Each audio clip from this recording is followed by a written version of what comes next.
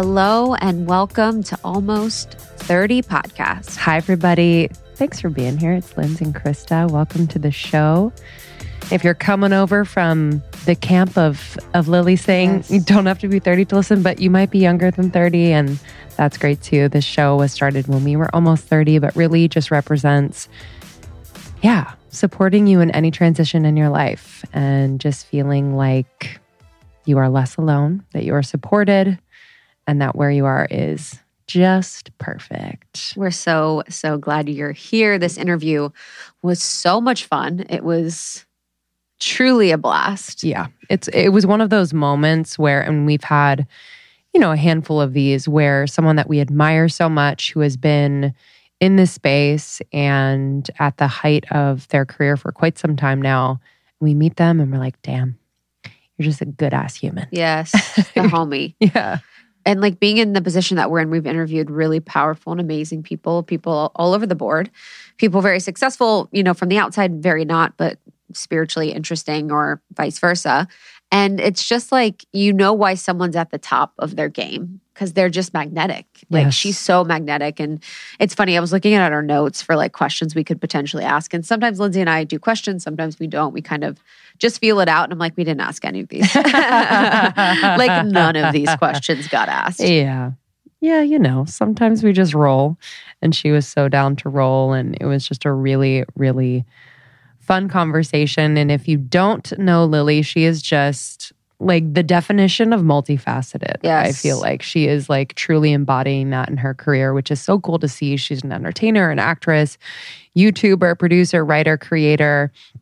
And she has a huge global audience. And, we're talking to her now, 2022, where she's finally feels like she's in that point in her career where she can be discerning. She can really do what she's passionate about and not just say yes to everything. Yes. Which is such a cool place to be in. Yeah, and it's cool. It's interesting too, because during the interview, we talked about the period in time where you kind of have to say yes. Sure. Or you say yes to a lot. And I remember going through that trajectory in our career when we would say yes to everything. Mm-hmm. We would do everything. We would, take every opportunity, take every meeting.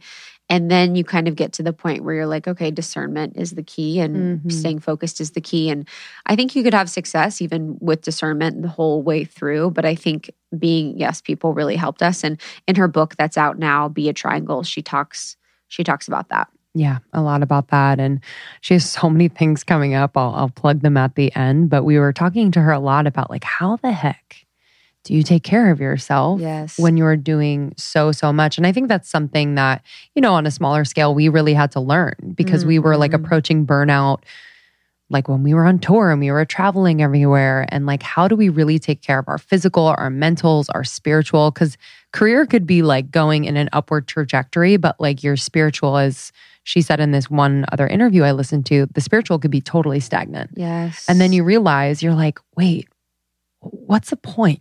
If spiritually I'm stagnant and just feeling a little empty, even though my bank account is full or like my social account is up. So yes.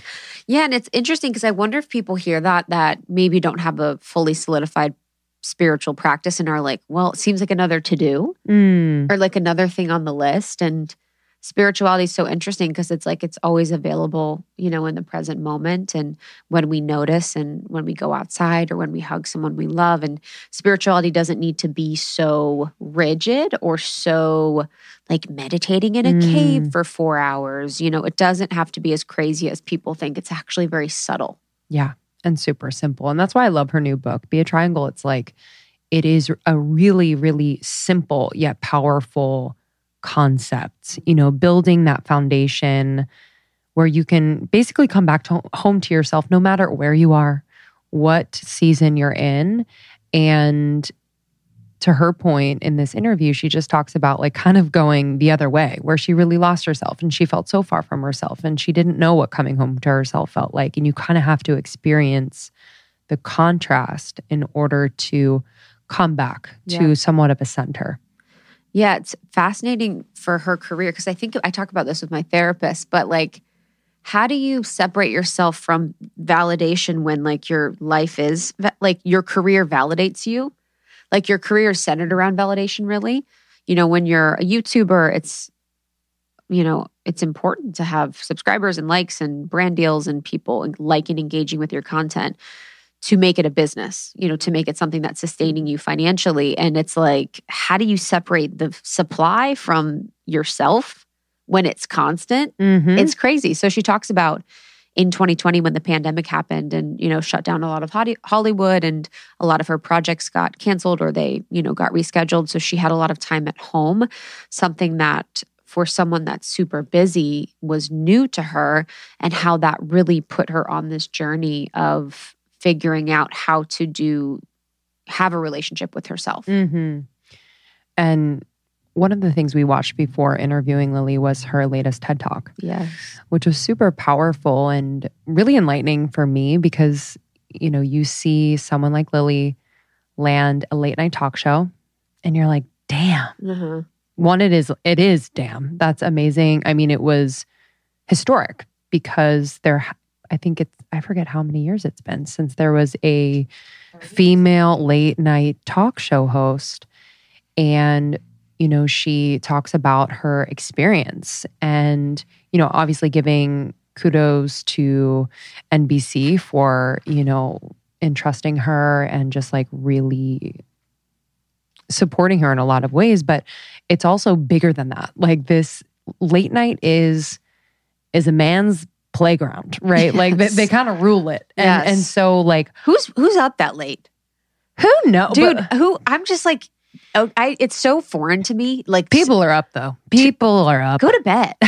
Dude, nothing good happens after 9 p.m. I know. Do you know what I mean? No good TV happens. Nothing. I would love a 6 p.m. show. 100%. Dinner time show. We did a 5:30 dinner last night and it was perfect. That was amazing. I got home at 8 and I was like, I'm going to clean for 30 minutes and go to bed. It was like a granny's delight. Yeah. But yeah, it's all men. It's all kind of the same type of song and dance of white men. And it was really powerful that she was able to do it. But it seemed like she learned so much. And in their TED Talk, she was talking a little bit about how just having a seat at the table for women, you know, she got a seat at the table wasn't exactly the solution for her to be successful. So having just a seat at the table isn't the solution to gender equality. And it was really interesting to hear kind of the difference or the real experience of like having to shoot 96 shows in 3 months, which is not standard, but because there was either no or little budget on that end, and just how there's a contrast between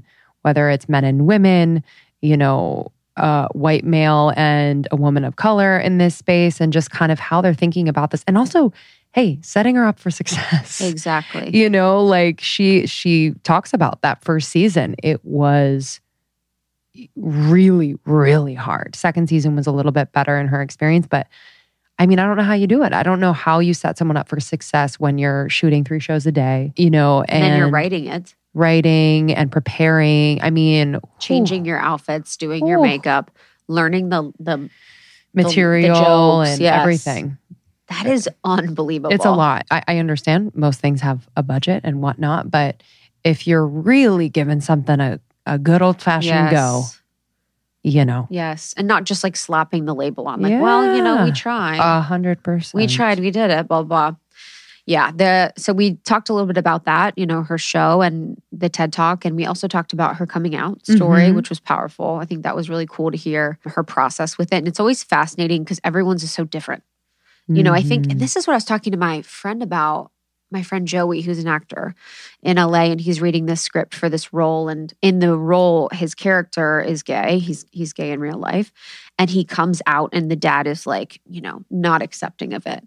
And we were kind of talking about, he's like, this is how the storyline almost feels a little played out at this point, and how it's like people's experiences are so different now. It's not just kind of the standard, you know, shame and guilt, although that is very, very prevalent. And so I was really grateful for her to share her story of how it was just like, you know, this journey of telling her close friends and then being totally cool with it and totally accepting, and then having this experience with their family, which seemed really powerful. Just seemed like them coming to an understanding that they both have different thoughts and feelings, but they can love each other nonetheless. Yes. Yeah, completely. And we talked about so much, so get ready, but we also talked about how she was a vegetarian for like 12 years and now has like incorporated a little bit more meat, and why she's done that and that transition, and just really overall taking care of her body in a different way. I don't know how she's done it by not.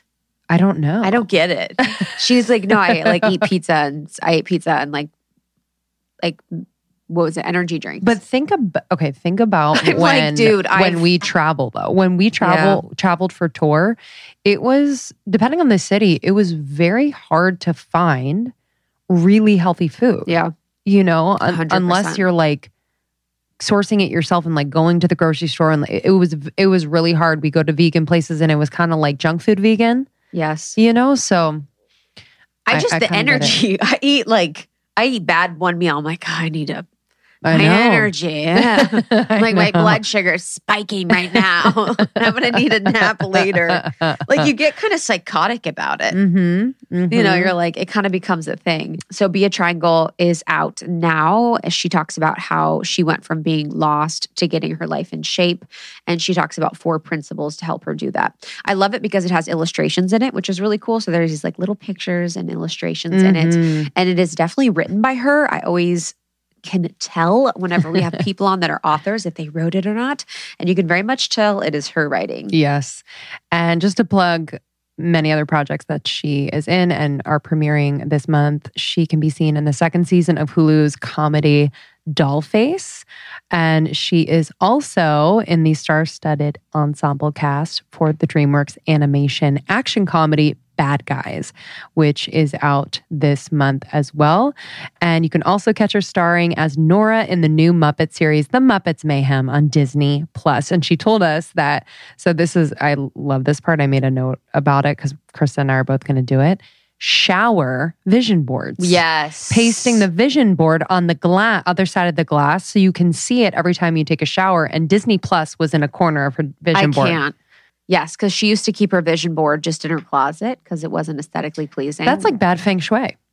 It literally is. I was going to say bad feng shui because you're just putting it in the back, you're hiding it. But this is like, I can't. I'm going to put it in my shower. But you know what's funny? I think about that and it makes me stressed a little bit because then I'm like, then I'm going to be looking at like a whatever the fuck. It would be a good one to do as like a couple because you're both taking the showers. Yes. You know what I mean? To kind of like have like your couple visions. Yes. You know, whatever. Just like vacations and six-pack abs. But thank you, Lily. It was such a blast and so thankful we got to do this in person. You can follow Lily on Instagram if you're not already at Lilly, Lilly. Same handle on TikTok. You can find her on YouTube. She is all over and I just adore her content, the comedy, the realness. It's just the best. Yeah, we had the best time. We're pretty much best friends. Yeah. And just so you guys know, Life Edit is open for enrollment. So I'm hopeful you guys got to do the 5-day mini challenge, which was the 12th through the 16th. It was a little taste of the Life Edit program. The Life Edit program is now open for enrollment. It opened on the 17th and we will close it in just a few days. And it is going to be incredible. It's all about editing your life with energetic and tactical tips to integrate right now to embody the highest version of yourself, hosted by me. So go to lifeeditbykrista.com or almost30.com to learn more about that. Do not miss this one. This is the perfect time of year to do it. I literally I cleaned a drawer, and I know that's like a very small slice of the Life Edit, but I cleaned a drawer last weekend. I was a new person. I literally was a new person. It was the craziest thing. And what I realized was that every time I looked at that drawer, I was subconsciously really fucking stressed out. Yes. And it was like taking up space. It's actually true. It happens to your brain. Yeah. And every time you look at it, you're like, I should do that. And I'm very much like an aesthetic person where when things are organized, simple, minimal, blah, blah, I'm so peaceful. Yes. So but I'm bad about drawers. Oh, drawers, I fuck up. Well, they say in Feng Shui, it's like, it's okay if it's in a drawer, but eventually you have to get to the drawers. Yes. And kind of work with the drawers. But yeah, Life Edit will kind of go through all the physical, the spatial. We'll talk about relational, cleaning up the relational life and getting honest, mental health, wellness, digital. It's going to be really powerful. Cannot wait. All right, y'all. Thanks so much for listening. Make sure you're subscribed to the show everywhere you listen so new episodes can drop into your box every single week. Thank you for writing a review for Almost 30. That means so much to us and really helps our show. It's a free way that you can support Almost 30, and we appreciate you. Yes, and we're on YouTube. So get at us on YouTube. You can watch video. You can watch a video of this. It's super fun, and we'll see you on the next one. Bye, everybody.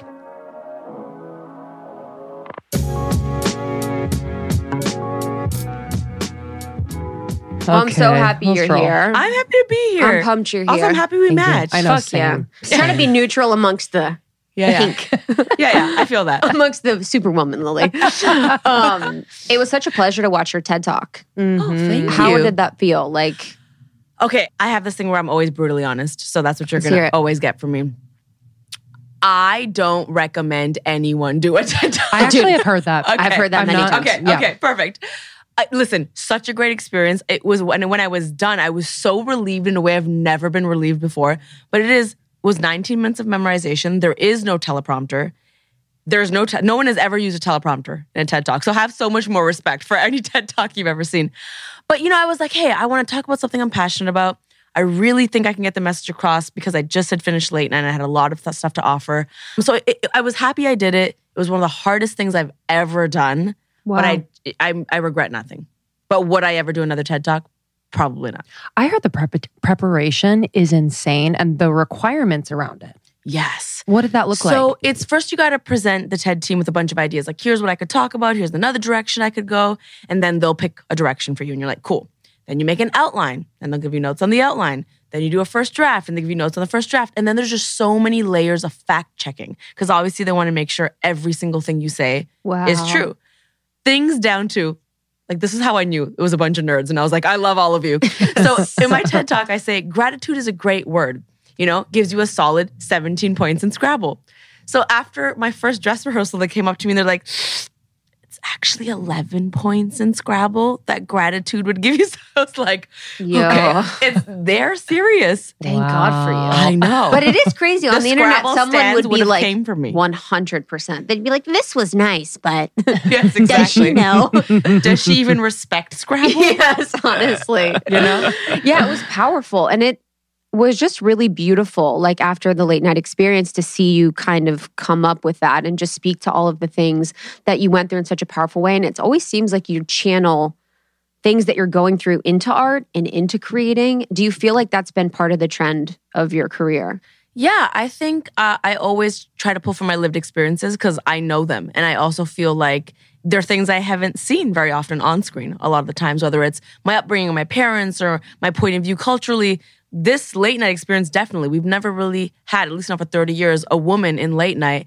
And I'll be really honest, it was scary because I had to go up there and say, shout outs, to NBC, which I still really respect them for trying. But then I had to proceed to be like, these are all the things that don't work with the system that is created. And that's scary because you don't want Hollywood to be like, oh, she went on stage and she's talking about what's wrong with us. But I was like, I think this is important. And I think this could really move the needle. And I think we need to have those conversations. So I always try to pull through my lived experiences to try making the world better. Mm-hmm. Isn't it interesting how it's like Hollywood, the entity? Yes. Like feeling like it can change your career based on one thing you do rather than kind of having more individualized relationships and experiences within Hollywood. I guess, when did you realize that that was a thing? Like within Hollywood, within entertainment, kind of having that awareness of, ooh, I gotta like kind of watch myself. Honestly, the late night show taught me a lot of that. When I first got the late night show, I think that was my first step into like, okay, this is traditional, the oldest, most archaic traditional media we can get into, late night television. True. That's me coming from YouTube. So I'm on like two sides of the spectrum now. I'm like doing the late night show being like, are you not going to get me to pose for a thumbnail? What is happening here? You know what I mean? Yes. You're like, so I'm like, I'm like doing poses with thumbnails. And so I'm like trying to figure it all out. But when I got the late night show, that's when things just kind of overnight switched. Yeah. From the people that started following me, the conversations I started having, the outlets started reaching out to me. And I realized that, oh, I just now got permission to be part of this bigger world.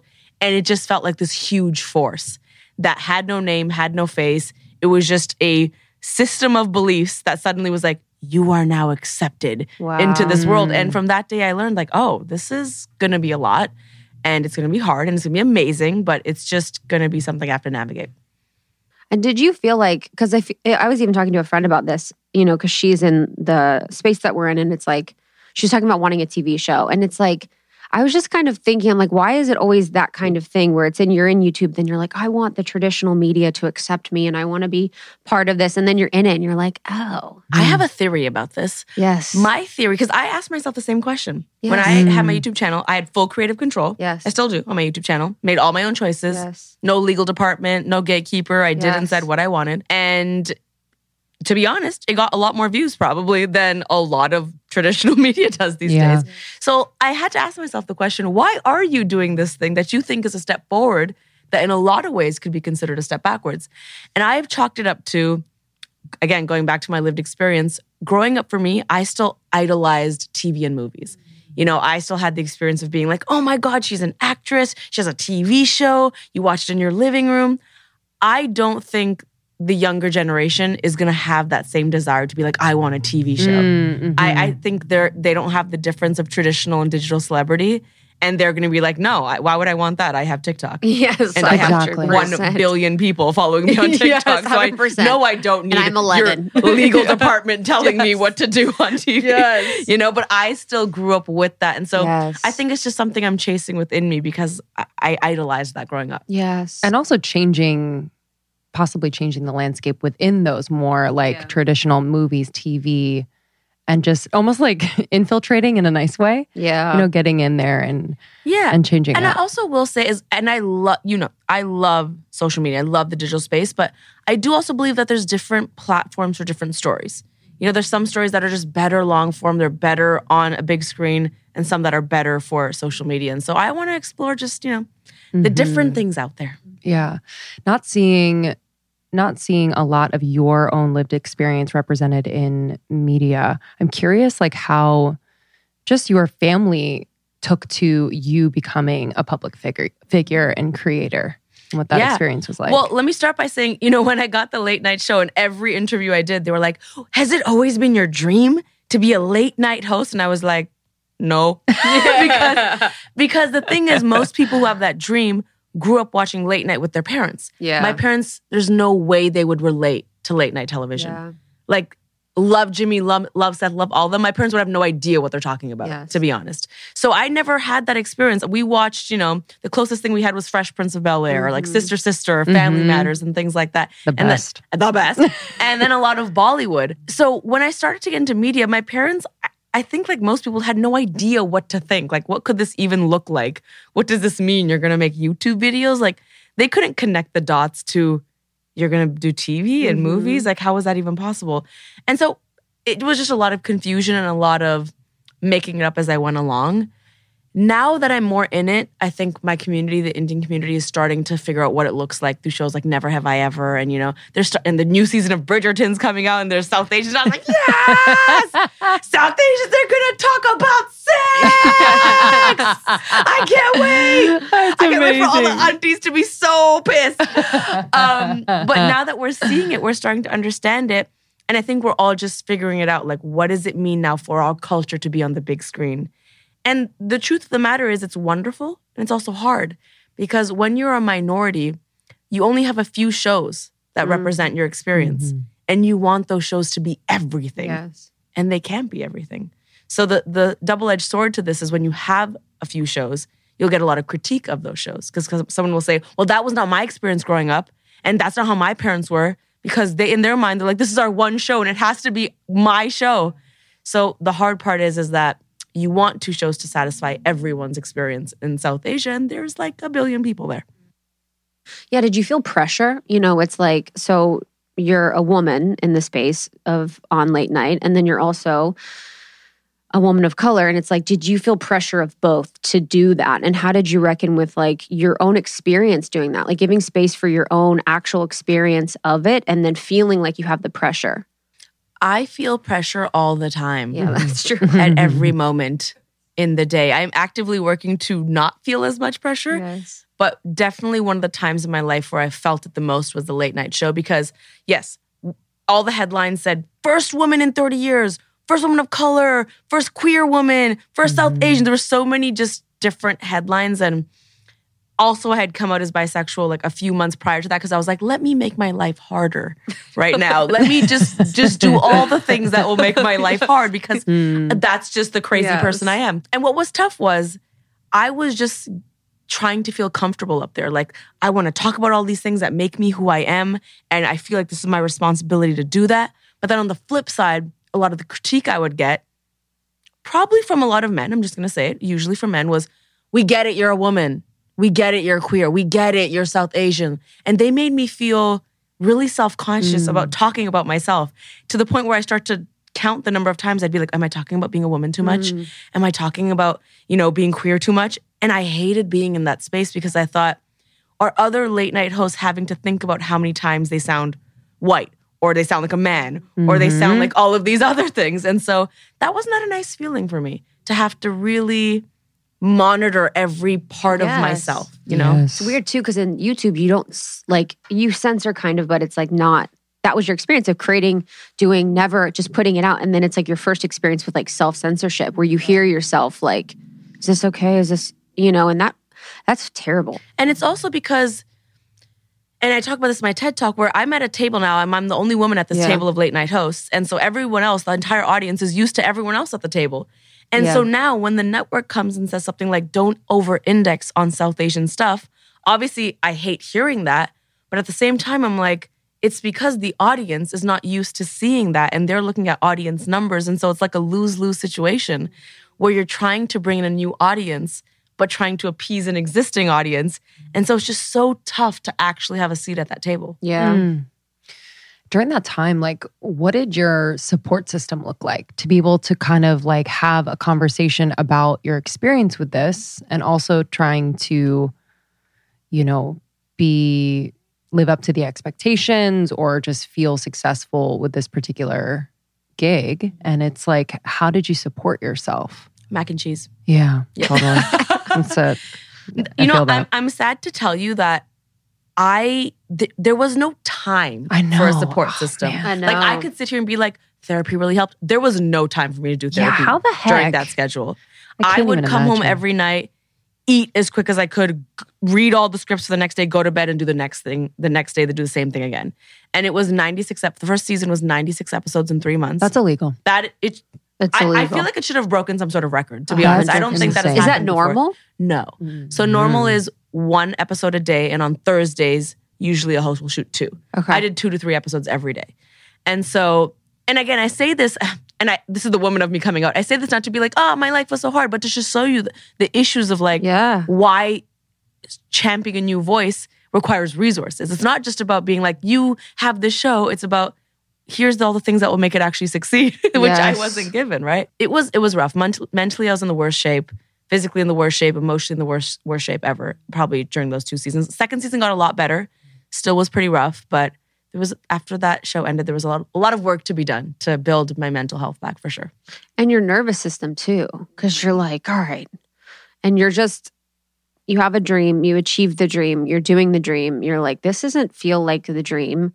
Now I'm self-censoring. Now I'm not taking care of myself. And it's like, it's just a lot. So for your health, and in season 2, you said it got better. I was actually curious because I know you do so much. And in your book, Be a Triangle, you talk a lot about meditation, sort of the changes that you made. But did you have to get to the point where you're like, yo, I got to do something? This is bad? Yeah, of course. Well, it's actually what you just said. So I convinced myself that my dream was to be in showbiz. And I'll be really honest with, as a kid, I think because I was raised in an environment and culture where girls weren't the most celebrated, I always have had a chip on my shoulder to be like, I have to prove myself. Whether or not that's unhealthy, not debating that. I'm saying that's just the truth. I've always wanted to prove myself. I know the one thing a lot of people understand, especially the men in Indian culture, which are the ones that were disappointed about me being a girl, one thing they'll understand is influence, money, fame and power. I know they'll understand that. And so I'm honestly not ashamed to admit anymore that that's why I chased this job, because I had money, fame, power, and influence. And I convinced myself that was the dream, to just be on screen. what the late night show taught me was that, no, my dream actually should be to work so hard that I can get in a position to call the shots and do what I love to do. It is, what I love to do is not just every opportunity that comes in my inbox, which is what the late night show was. Because when it came to me, was it a dream of mine that I'd grown up wanting to do? No. The reason I said yes is because I knew it was historic in nature. That was not a sustainable feeling to get me through multiple seasons of that show. Mm-hmm. You know, and I learned that I have to have fun and I have to be passionate. So my dream is now to be in rooms and be involved in projects where I'm like, no, you know what? I've earned my stripes to say I can have fun and I can do something that makes me feel great. A character I love to play, a group of people I love to work with, regardless of the historic paycheck, of it all. And that's where I'm at right now. Yeah, and even in your book, you talked about like prioritizing selfish kind of seems selfish to older generations. And I've felt like that too, where it's like our generation's like, I want to be happy or I want to be fulfilled or I want to have these things. And the older generation's like, oh, like feels like they have to survive or make ends meet. What has that transition for you been like where you're like, oh, I can enjoy my life? It's been a tough one because as a kid of immigrants, there's usually a lot of guilt when you're like, I'm going to... When I told my mom, I need to draw boundaries, my mom was like, say what now? Say what now about who boundaries? You know what I mean? I'm going to come over and we're going to talk about you want to talk about boundaries? Let me show you what boundaries are. You know what I mean? So I used to feel a lot of guilt of even bringing up those conversations. And I had to do a lot of work, and I talk about this in the book. I had to do a lot of work to dissect this generational trauma. And what has really helped me is identifying where these behaviors even come from. You know, because for so long, I used to be that brat kid. I was that brat teenager that was like, oh, mom, you always care about what people think. And you always, you know, don't care enough about me and you want to appease our aunts and uncles and you don't let me celebrate my success and you're so critical. And I would just judge my parents. And then in my adulthood, I had to really be like, okay, why are your parents like that? And I had to dig, and I've concluded that my parents and most Indian parents in a lot of cultures care what people think because when they immigrated, those people were all they had. My parents immigrated to Canada in the 1970s with a small group of people, their family, and that was their only community, was their only support system. So they had to care what those people thought because if those people thought ill of them, their support system would disappear.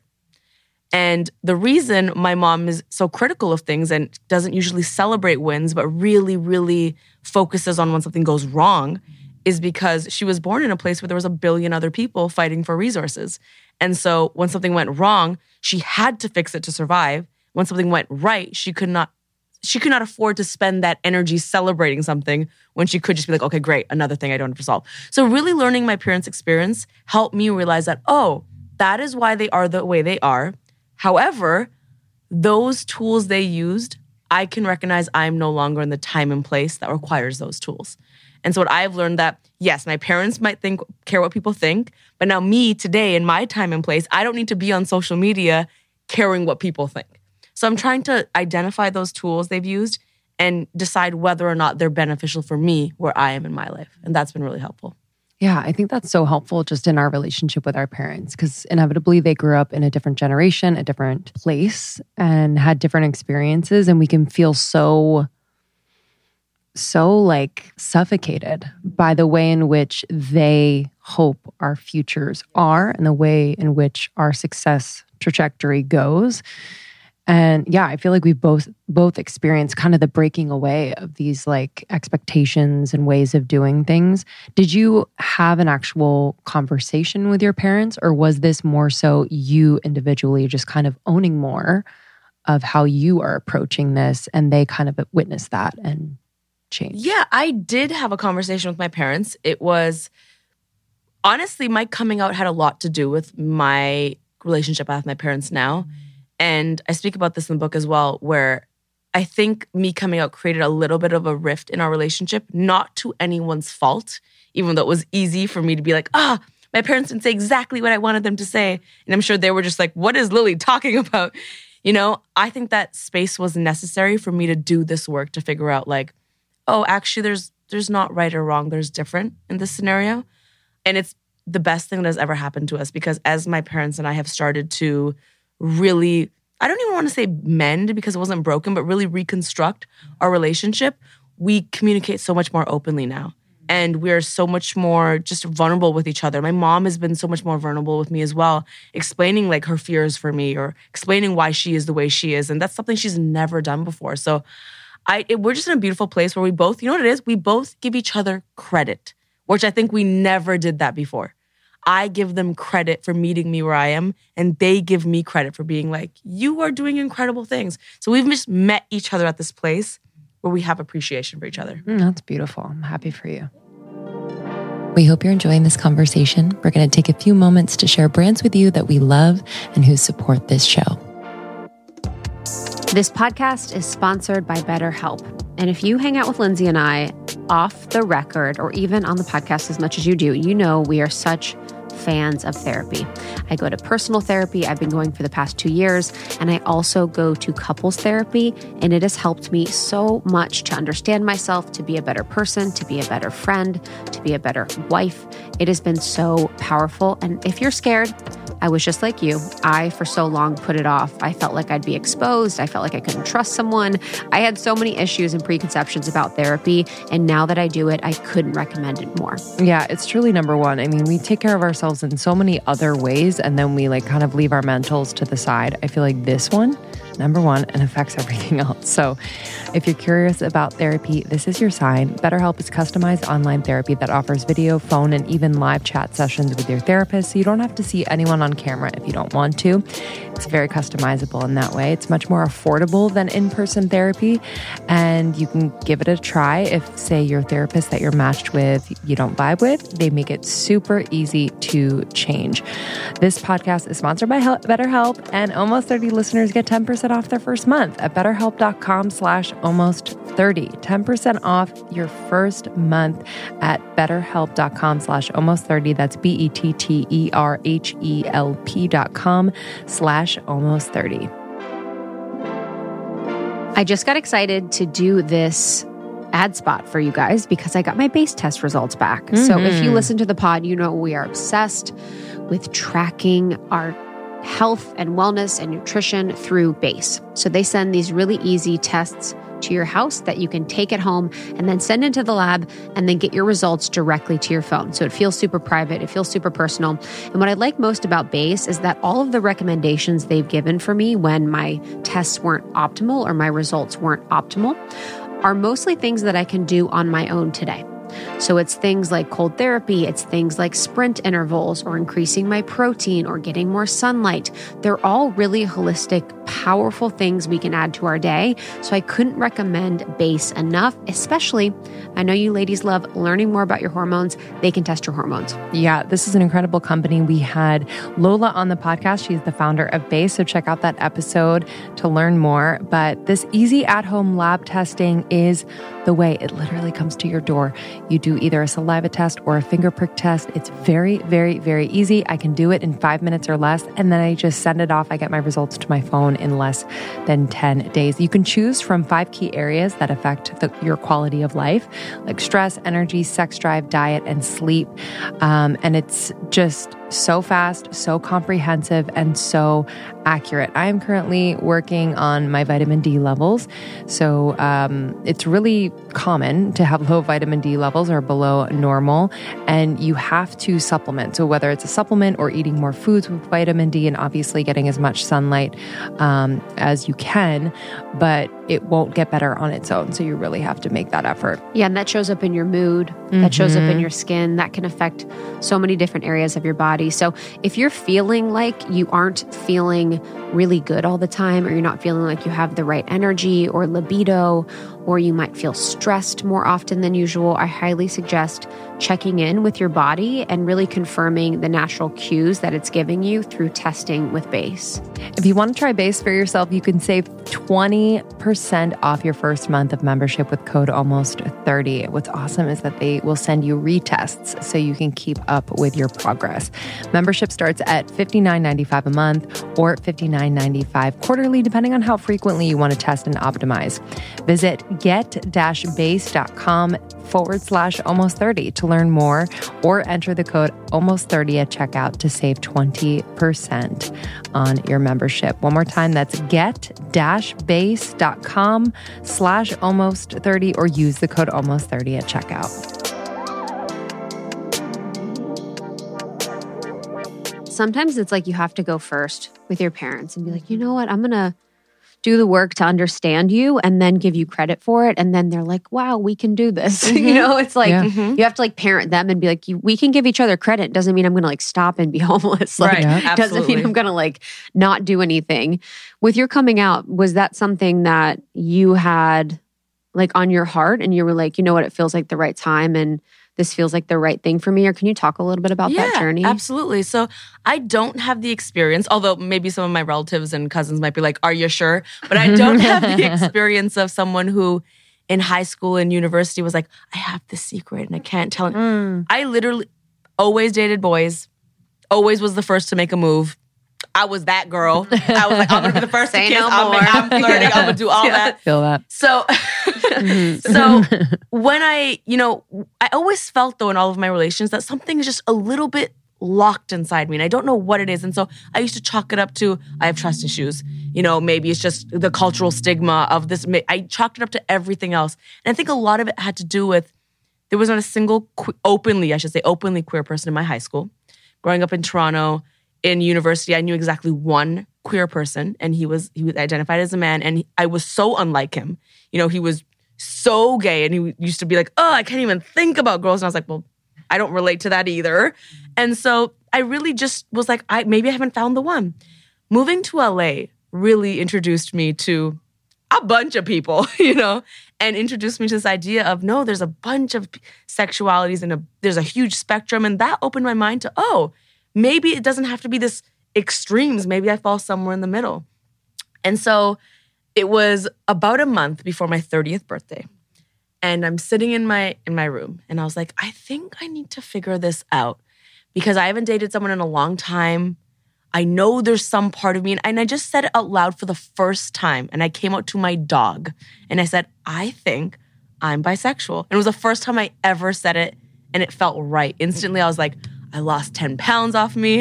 And when I tell my friends this, they're like, we're not surprised. And I'm like, well, I am. I'm surprised because I didn't come out to myself. I realize that's like not the reply that you want. It's not. I have a friend, it's like, he's like, you don't want to hear that. When they're like, we knew. Yeah. We knew. Because it's like, frustrating because a lot of times that person is confused and they don't even fully know, right? And so anyways, being the type A person I am, that night I was like, open up my notes app. In the next 30 days, I will tell every person close to me this news because 30 was such a big age for me. You know, I don't know, when you're younger, you're like, by 30, you have to have it. Oh my God. You know, this podcast is so relevant. By 30, you're going to be married and have kids and figure out your whole life. And and I was like, oh my God, I'm about to turn 30 and this is a huge part of me. I'm just figuring it out. How is this happening to me? So I told my parents were the last people on the list. I came out to them a week before my 30th birthday. Because I wanted to have this part of me out, but also I was like, they're not going to be mad at me the week of my birthday. I literally had that thought. I was like, birthday! Yeah, exactly. I was like, by the way, my birthday's coming up, so it's like, you can't be mad at me. You're like, wow. That would have been smart on my cake. Yes. Oh, that would have been good. Oh, that would have. If I could redo it, that's what I would do. Absolutely. But that's what I did. In 30 days, came out to every person important to me. Like my life is a movie. And then months after I told my parents is when I did that tweet where I told essentially the world. Wow. And that's what my parents were really confused about, to be honest. Why do you need to tell the world? And again, because my parents are from a place that's very private and community. And it was important for me, not that I think I need to put a label on myself and not that I think I need to now define myself this way, but it was important for me because in my life and in this industry, we very rarely get to control our narrative. And the last thing I ever wanted was for someone else to say this news or for someone else to post a picture. And I, more than anything, there's so many coming out videos of people crying. And there's so many very sad stories of people coming out, especially for South Asians. And I wanted to be like, you know what? I'm going to do a celebratory tweet being like, this is who I am and I'm proud of it. To show, you know, my fans and some of my younger fans that, look, there's a different way of being this person. It doesn't have to be traumatic. Even though maybe there's parts of it, you can also celebrate this. And I wanted to do that. It's beautiful. Were you scared about the reaction from fans, from the industry? I knew my fans would be supportive, and they were so supportive. I knew there would also be people online that were not supportive, and there also were.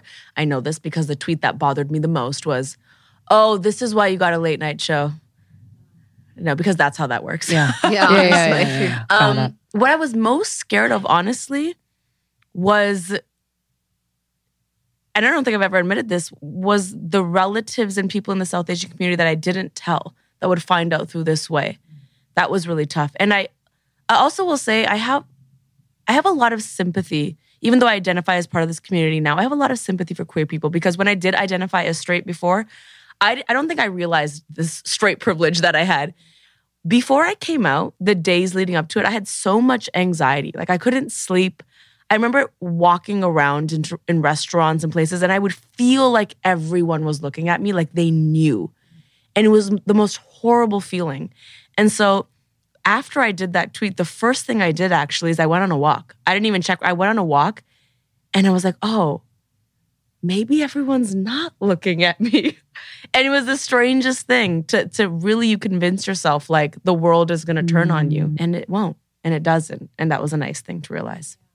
It's also like, it's funny. It's like you're famous, so people are kind of looking at you. You know what I mean? It's like, in a way, they are, but not for that. Yes. But when you have that story in your head, you're like, this is exactly what's happening. With your friends, you know, was that an experience that brought you all closer and felt like really nourishing for you? Yeah, with some of my friends, like I said, my friends are just so chill. So they were just kind of, yeah, cool, whatever. I'm chill. More so with my family, I would say. I say really made a difference with my family and also just with myself. Yes. I learned so much about myself. Yes. And just even going back, I want to tell a quick anecdote because I want to show you how much it doesn't make sense in your brain. I had an audition a couple of weeks before coming out where it was to play, I didn't sign an NDA, so I think I'm fine saying this. It was to play, you know, in Jumanji. So I don't know if you know this. Growing up, I idolized Dwayne "The Rock" Johnson, and I still do. He's like my mentor. I just am like obsessed, like my biggest hero growing up. It was to play the woman in the red dress who like has an intimate scene with him in Jumanji. It was to play that role. Yes. So obviously, I'm like, my life has led me to this moment. You're like, manifestation works, Literally. bitches. So I walk into the audition, but on my mind, I'm like, I'm going to come out to my parents in a few days. I'm so stressed.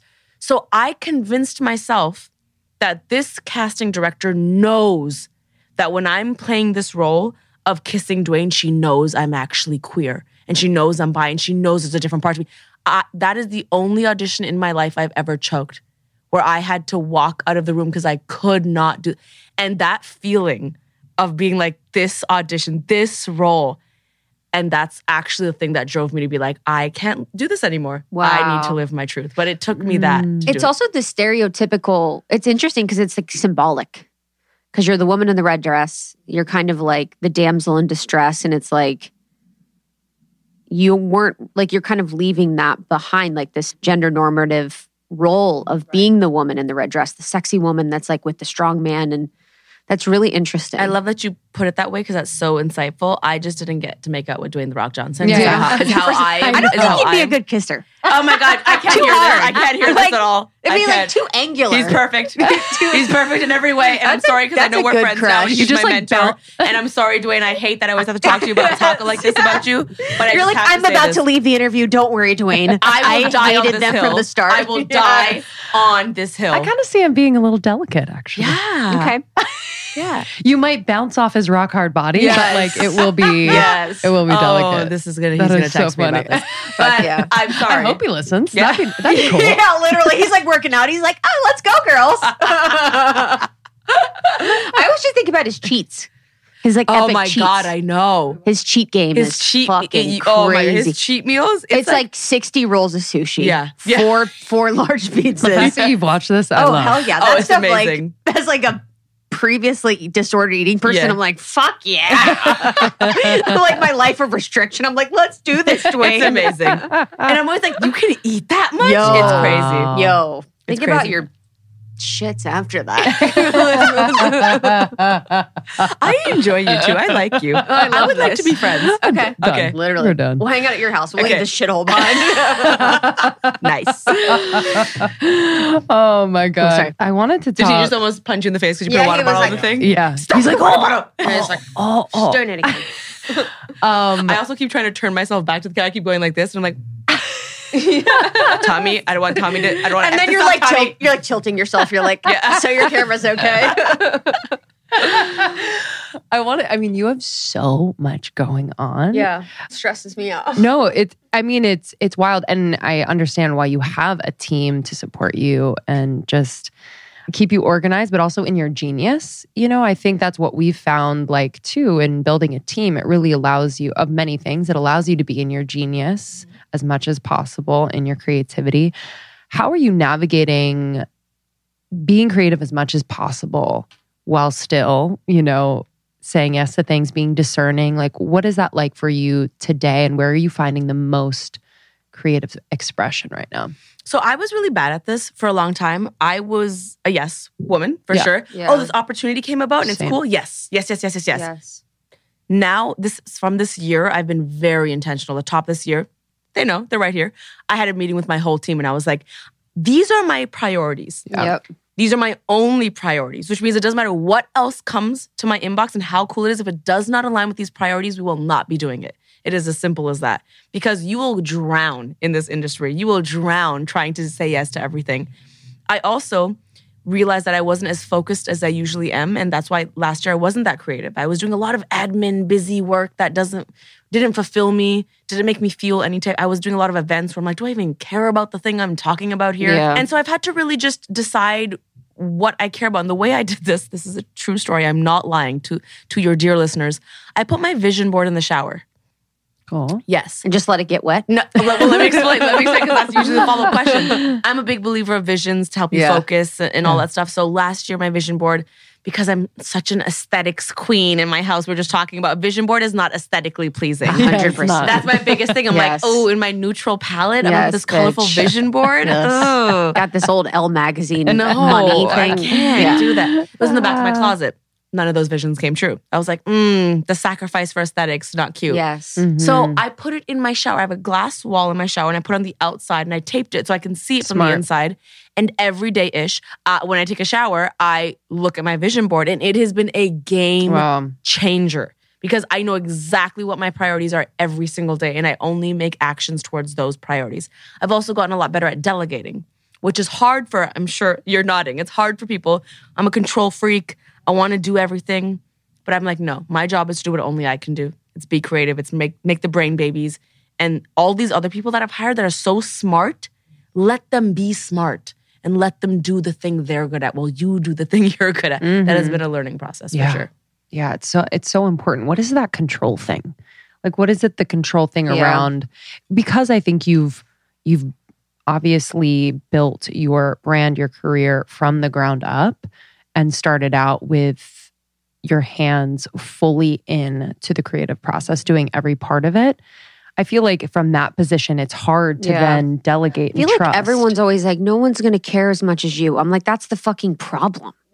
You know, like everyone's like, it's your thing. No one's going to care as much as you. I'm like, yeah, and that's not okay with me. Yeah. I'm like, I'm not. It's just like, Well, will they? But is it realistic to think that other the people thing. will? I don't think don't that's know. a fair thing because I think people on my team could care so much about me as much as they possibly could without being me. yeah. You know, and I that's don't true. think I don't think it's fair to expect people to care as much. Yeah. I think you should care the most. But another thing I will say, I used to say this a lot too. My excuse used to be, I used to do everything on YouTube myself, so that's why I'm such a control freak. But then I was like, but is that why? I know. And I've had to dig into my life to be like, I think you just are an all or nothing person and you don't like to compromise. And delegating requires compromising. And I think that's what I've had to address. Is that doesn't have to be all or nothing, that progress is in the middle. Yes. Somewhere, you know? Did you with the YouTube career? I'm always curious about this. Like, did you have that like relatability thing where like you start and like you're doing everything, you're like, you just had to work so hard to buy your camera and you're not making money and then you eventually start making money and then you're as successful. Like, did you go through that trajectory where it's like, we love you because you're relatable and then you're successful and everyone's like, you're not relatable? Did that happen? It definitely was a fear of mine where I'm like, oh, I probably shouldn't make a video about how annoying it was to be in first class and the flight was delayed. You know what I mean? So I think it helps that I'm genuinely a pretty cheap person. So that helps a lot. But one thing I've done is I've pivoted that mindset, because I think there was a moment where I was like, no, I need to force relatability, but that is so counterintuitive, right? Now what I've done, I actually did a post about this a couple months ago. I went to a Lakers game. I'm a Raptors fan, but I went to a Lakers game, and I got courtside tickets. And I remember having this moment being like, should I post this? Because this is kind of douchey maybe. And then I was like, you know what? Actually, I remember being at that game and everyone just being so shocked that I was sitting courtside at that game, and I didn't look like anyone else sitting courtside. And I was like, actually, if it means I'm not relatable, but I can actually set a new standard for what's possible for my community, I'm actually going to do that. Yes. So I made that post being like, no, I am going to flex. Yes, I'm going to flex if I have the ability to flex, because so many times when I go places, people treat me like I don't belong. Like in that post, I talked about where I went on a vacation to Bora Bora, and I was so proud of this vacation. It was awesome. And there was one woman on the resort where she kept joking about how she thought I was staff there. And she kept saying it to my face every day I saw her. And she thought it was really funny. And she would tell other guests as well, oh yeah, this is the girl. I thought she was a staff member makes here. my eyes water to cry. Yeah, and she kept saying it to me. And I was like, oh, she just has never seen someone like me at a resort like this. And so, mother effer, I'm going to flex now. Yo, bitch. I'm going to flex. And I was like, that's what made me pivot from when I'm relatable genuinely, I will be. But if I'm not, it's okay. Whoa. I will make a new thing relatable. That is so fucking crazy. Yeah. Wow. Yeah. Anyways, that's my life. That's like white woman vibes.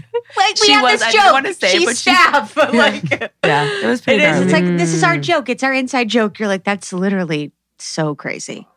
We'll be back in just a moment, but first, we want to share a little bit about the sponsors who support this episode.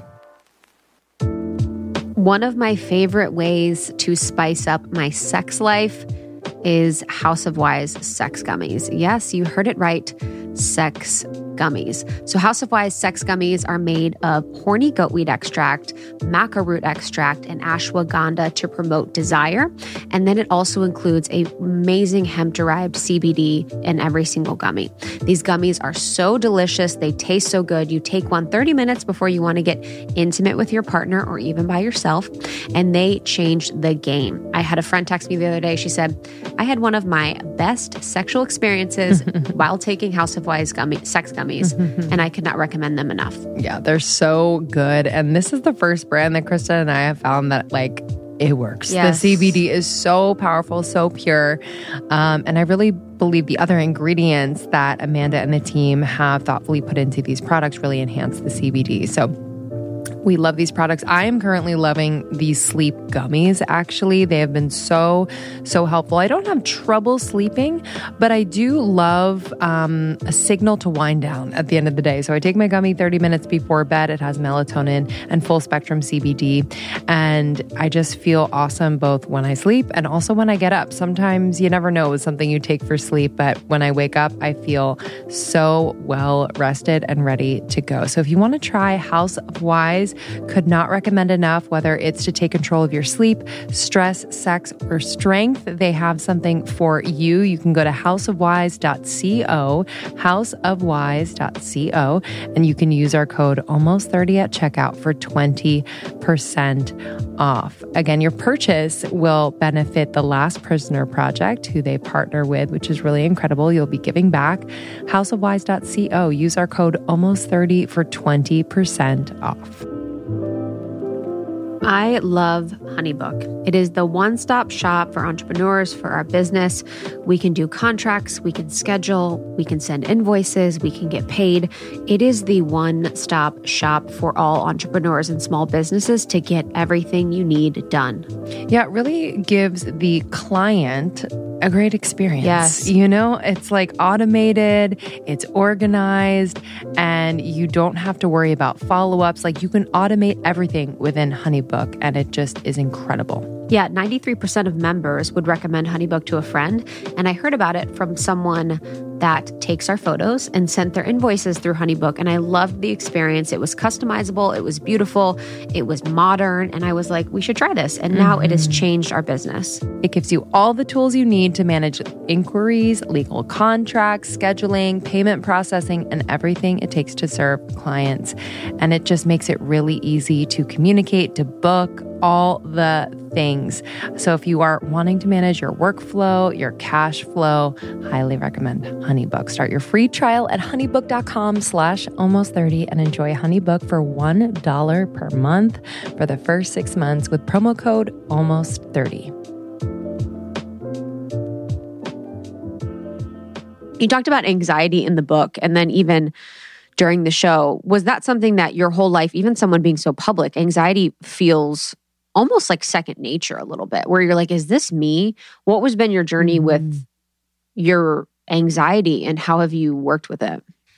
So I don't think I always used to be an anxious person. I definitely think this industry kind of made me this way a little bit. I also think where my anxiety really peaked was, and I think this is for a lot of people, the pandemic.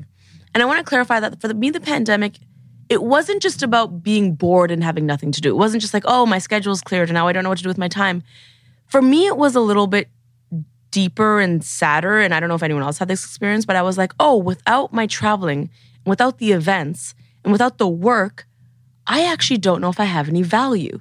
Like, I don't know if I have a purpose. That was a place I hated, because I was like, oh, that means you're just like a shell of a human that has a schedule that doesn't actually have any meaning beyond these things.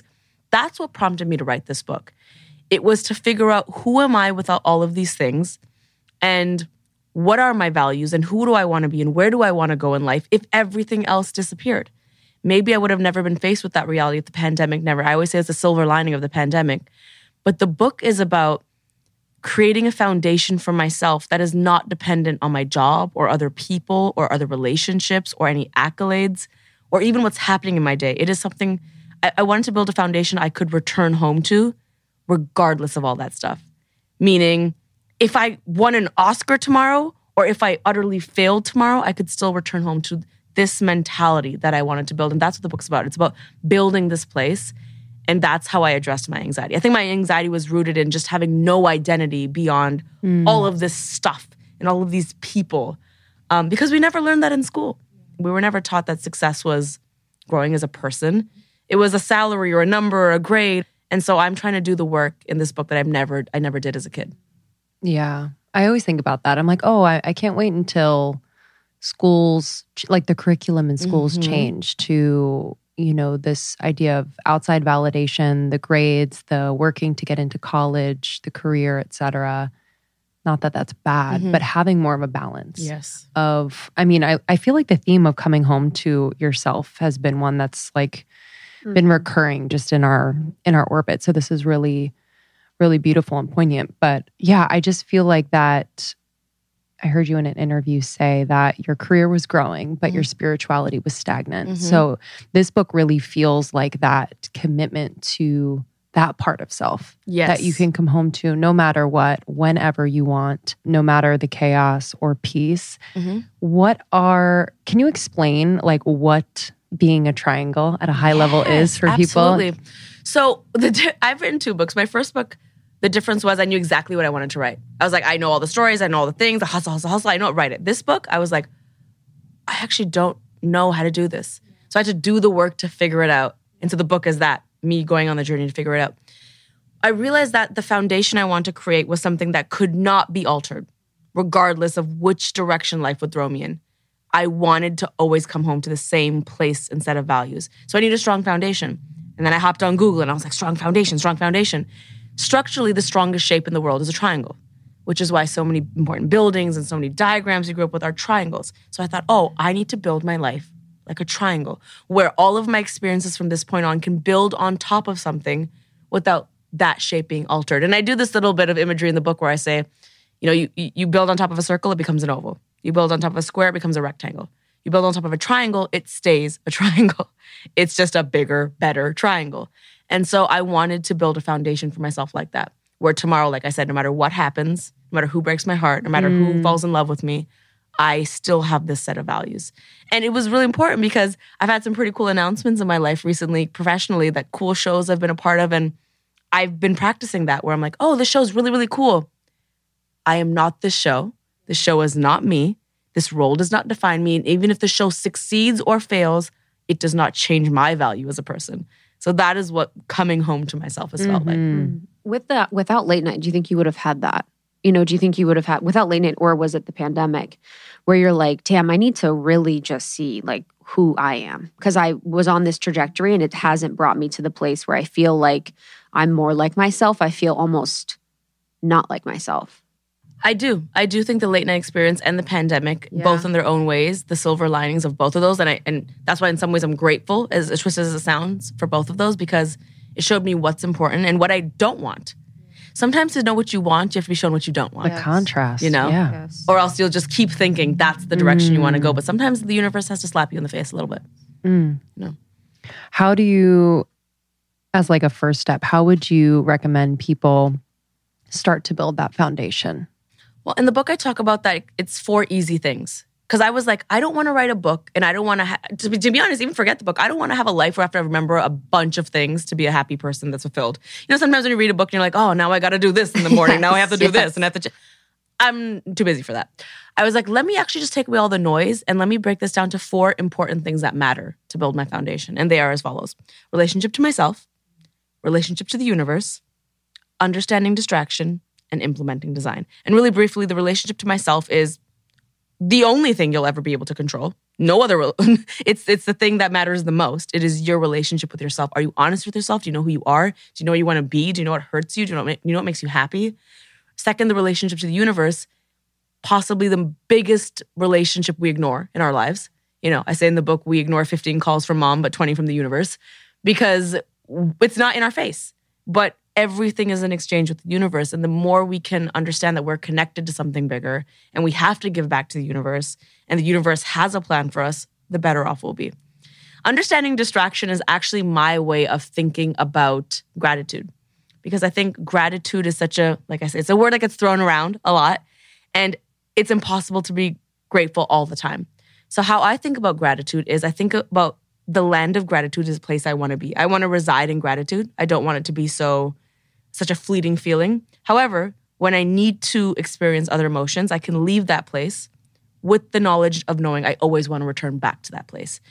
And the thinking about that has helped me in a sense where something goes wrong in my day, it's a distraction from my gratitude rather than a place I need to stay and wallow in, is how I think about that.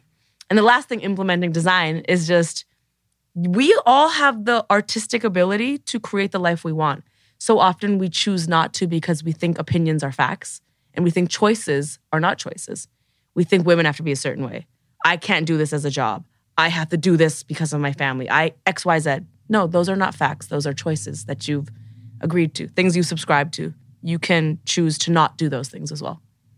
Yeah, the universe thing was, I really love to see that, and I really just love to hear that, because I do feel like that was missing for me in a lot of my life, was that like conversation and that awareness and that freedom and that purpose and that like safety that you get when you're like, yeah, we're in this together, we're working on this together. Like, I understand there's a bigger plan. Do you pray, or do you what's your spiritual game? I always say I'm not religious, I'm more spiritual. Yeah. I do a combation of... Very LA. Yeah, I know. We get you, baby. Put that on a We get t-shirt. it. Say no more. There should be a latte named that for sure.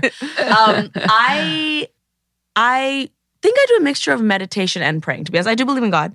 I try to I don't do it every day. I try not to be so rigid with my life. I try to do it every day, but if I miss a day, I give myself grace. I do meditate, and now, since I've written the book, I meditate while going over those 4 things. Relationship to myself, relationship to the universe. It's changed the way I actually meditate. I love that. And the connection to the universe, what I do is, I actually think it's important to not only, because I'll be honest, I used to be really selfish with the universe. I would always look up and just be like, give me this, I need this, help me do this. I would never offer anything You get back. dumped and you're like, bring him back. Exactly. And I'd get mad when it wouldn't happen. How could you do this to me? 100%. Life sucks. Yeah.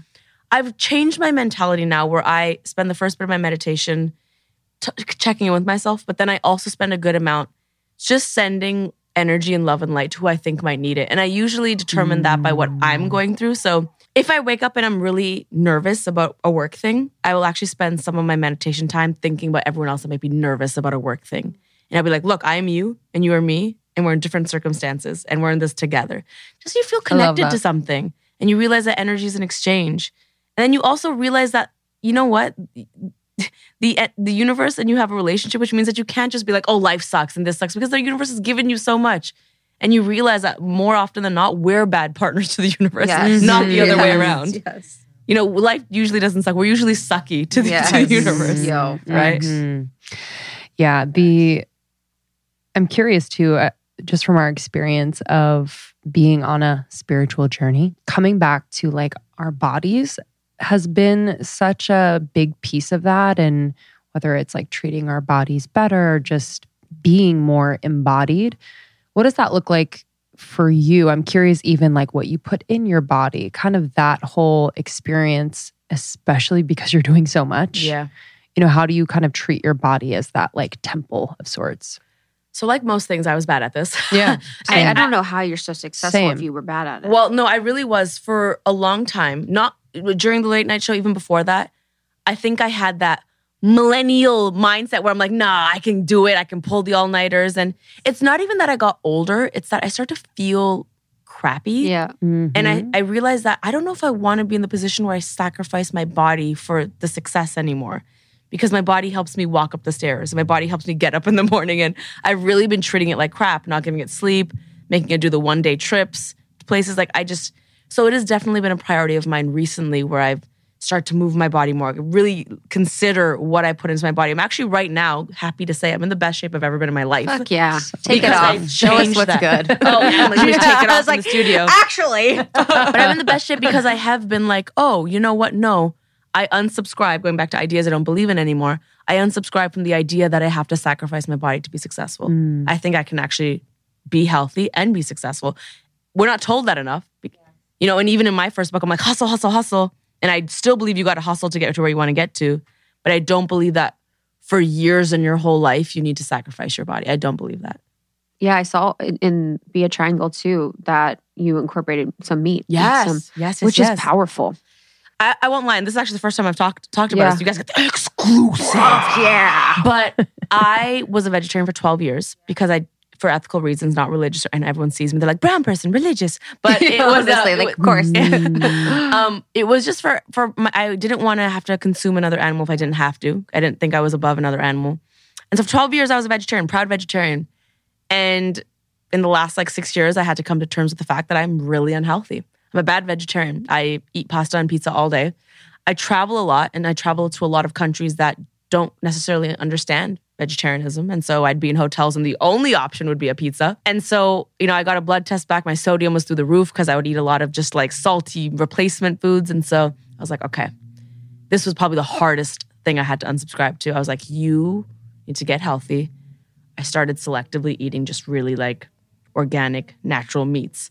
And that helped me for me, and I want to emphasize this is not me saying you need to eat meat to be healthy. No, I think you can be really healthy, vegan and vegetarian. I just couldn't where I was, and I needed to get back. So yes, I started eating meat, and I really hope one day I can go back to being vegetarian.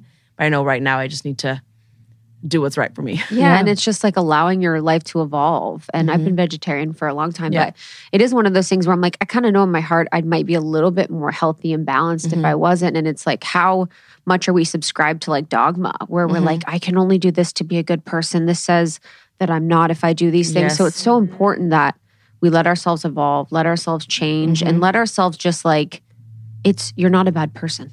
You're not a bad person if you eat meat. You're not a bad person if you do these things.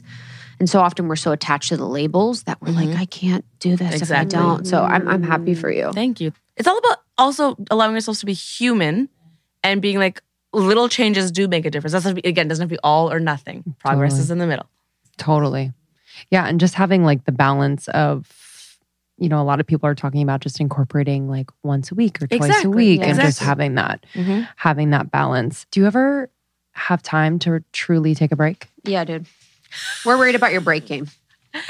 We started I say that with love because it Did my therapist call you? Yeah, literally. I feel like, we get breaks and we build them in, but I mean, you're on a whole other level. That's why there's some energy you're taking from somewhere. Because if you weren't eating well and you were doing all this I drink stuff, energy drinks and I eat Skittles. damn, that's it. Yeah. That's Yeah, what I that's need it. I to won't do. lie, my vice, I do drink energy drinks. That's my vice. And What- I don't drink enough water. Do you want to say the brand? I don't because they don't pay me. Oh, okay. Yeah. I fucking feel that. Yeah, I feel I'm going to be dreaming all night. I'm like, what kind of energy drink? I'll text you. But I will say, okay, I'm gonna answer this like this. I do not subscribe to the idea, and I know this is very Gen Z, and I'm sorry, Gen Z. I do not subscribe to the idea that as soon as you start a career, you can be balanced.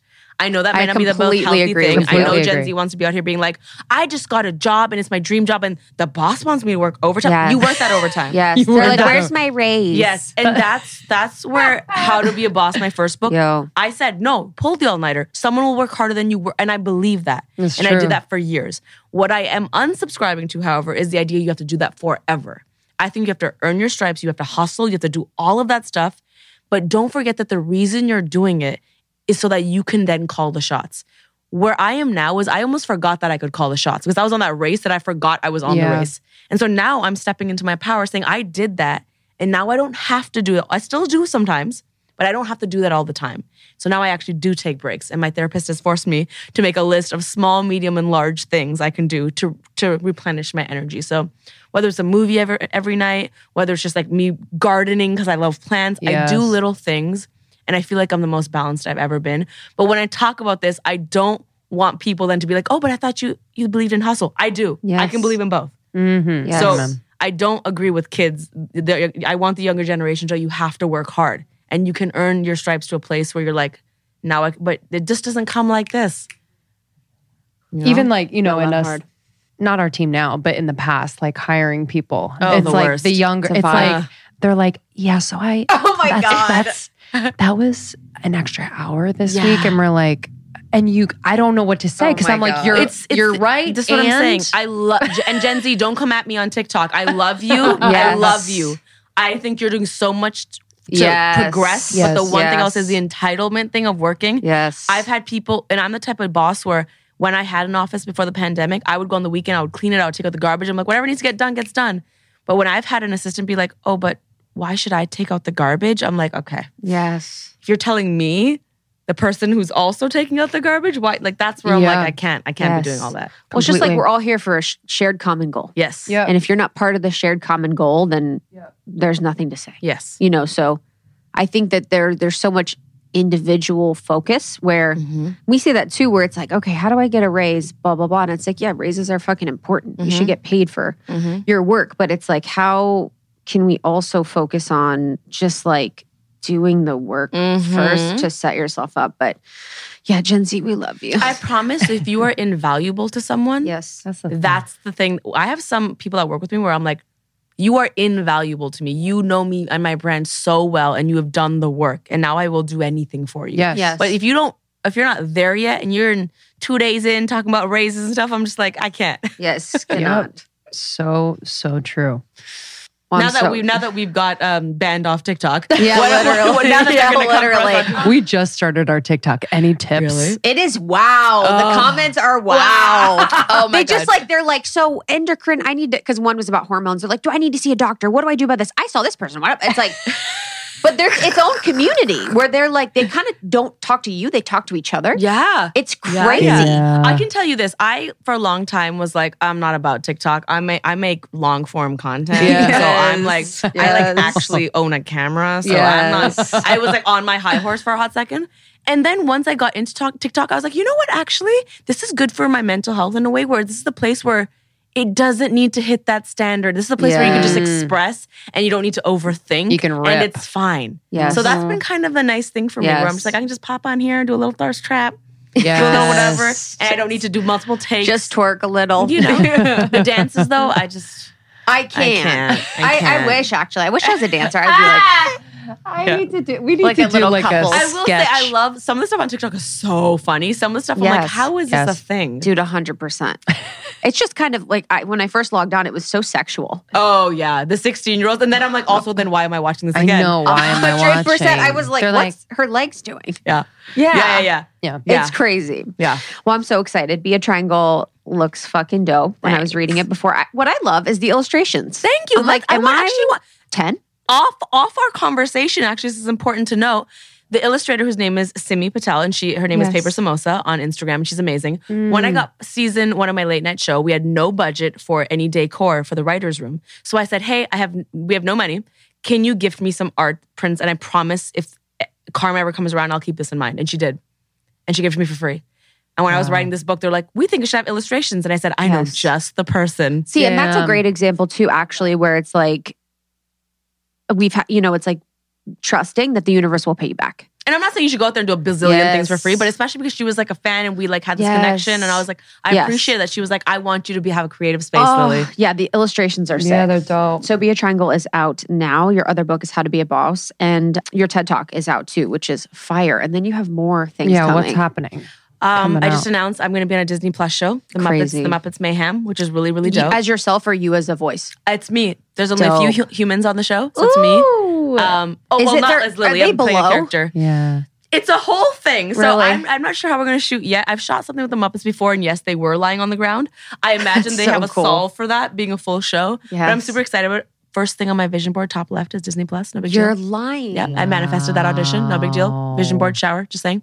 I'm doing that. Yeah, I'm telling you. 100% doing So that. I got the Disney Plus show. And then if there's any Canadians listening, I'm a judge on Canada's Got Talent, and that premieres this month as well. Canada's a huge audience for us. Oh, really? Yes. What's up, Canadian? What's What's up, up, Canadian?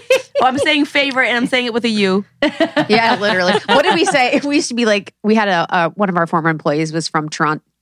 You said it without a T. I know. Because we used to say we should be like Toronto. And she's like, it's Toronto. You know what's so weird? I'm telling you we're connected by the universe, because when I was in my car, the second before I walked in, I did a post and I put last T silent, Toronto. I literally, before I walked into this room. up. Yeah. That's actually weird. I know, we're connected. Wow, We're baby. connected. Yeah, baby. This has been so much fun. Thank you. So I want to be your friends. Much, also, yes. I've been wanting to say this the entire podcast, but I didn't know how to do this. Yeah. You both have phenomenal skin.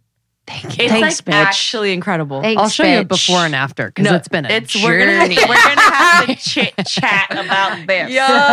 Because your skin is phenomenal. So is Same, yours. Thank sis. you. I know. I have a pimple perfectly timed for this podcast. I actually have a Zoom in, product for editor. you. You have a what? I have a product for you that you Okay. can get in overnight. Really? Yeah, I'll give it to you after. Mhm. Okay. Okay, I wonder what that is. Okay. I have a few. All right, y'all. We love you. We'll see you later. Love you. Peace. Bye. Thank you so much, Lilly. Again, that was Lilly Singh. You can find her on Instagram at Lilly. Lilly. You can find her on TikTok at Lilly. You can find her on YouTube, Lilly Singh. And her book is Be a Triangle, out now, so make sure you get your copy. Thank you so much to our sponsors for this episode. As always, just bringing you brands that we have vetted for you and we use ourselves. So today's episode is brought to you by BetterHelp, Base, House of Wise, and HoneyBook. You can find all discount information in our show notes, as well as on almost30.com. Scroll down to partners. Thank you all so much for being here every single week. And we will see you on the next one. We love you. Bye.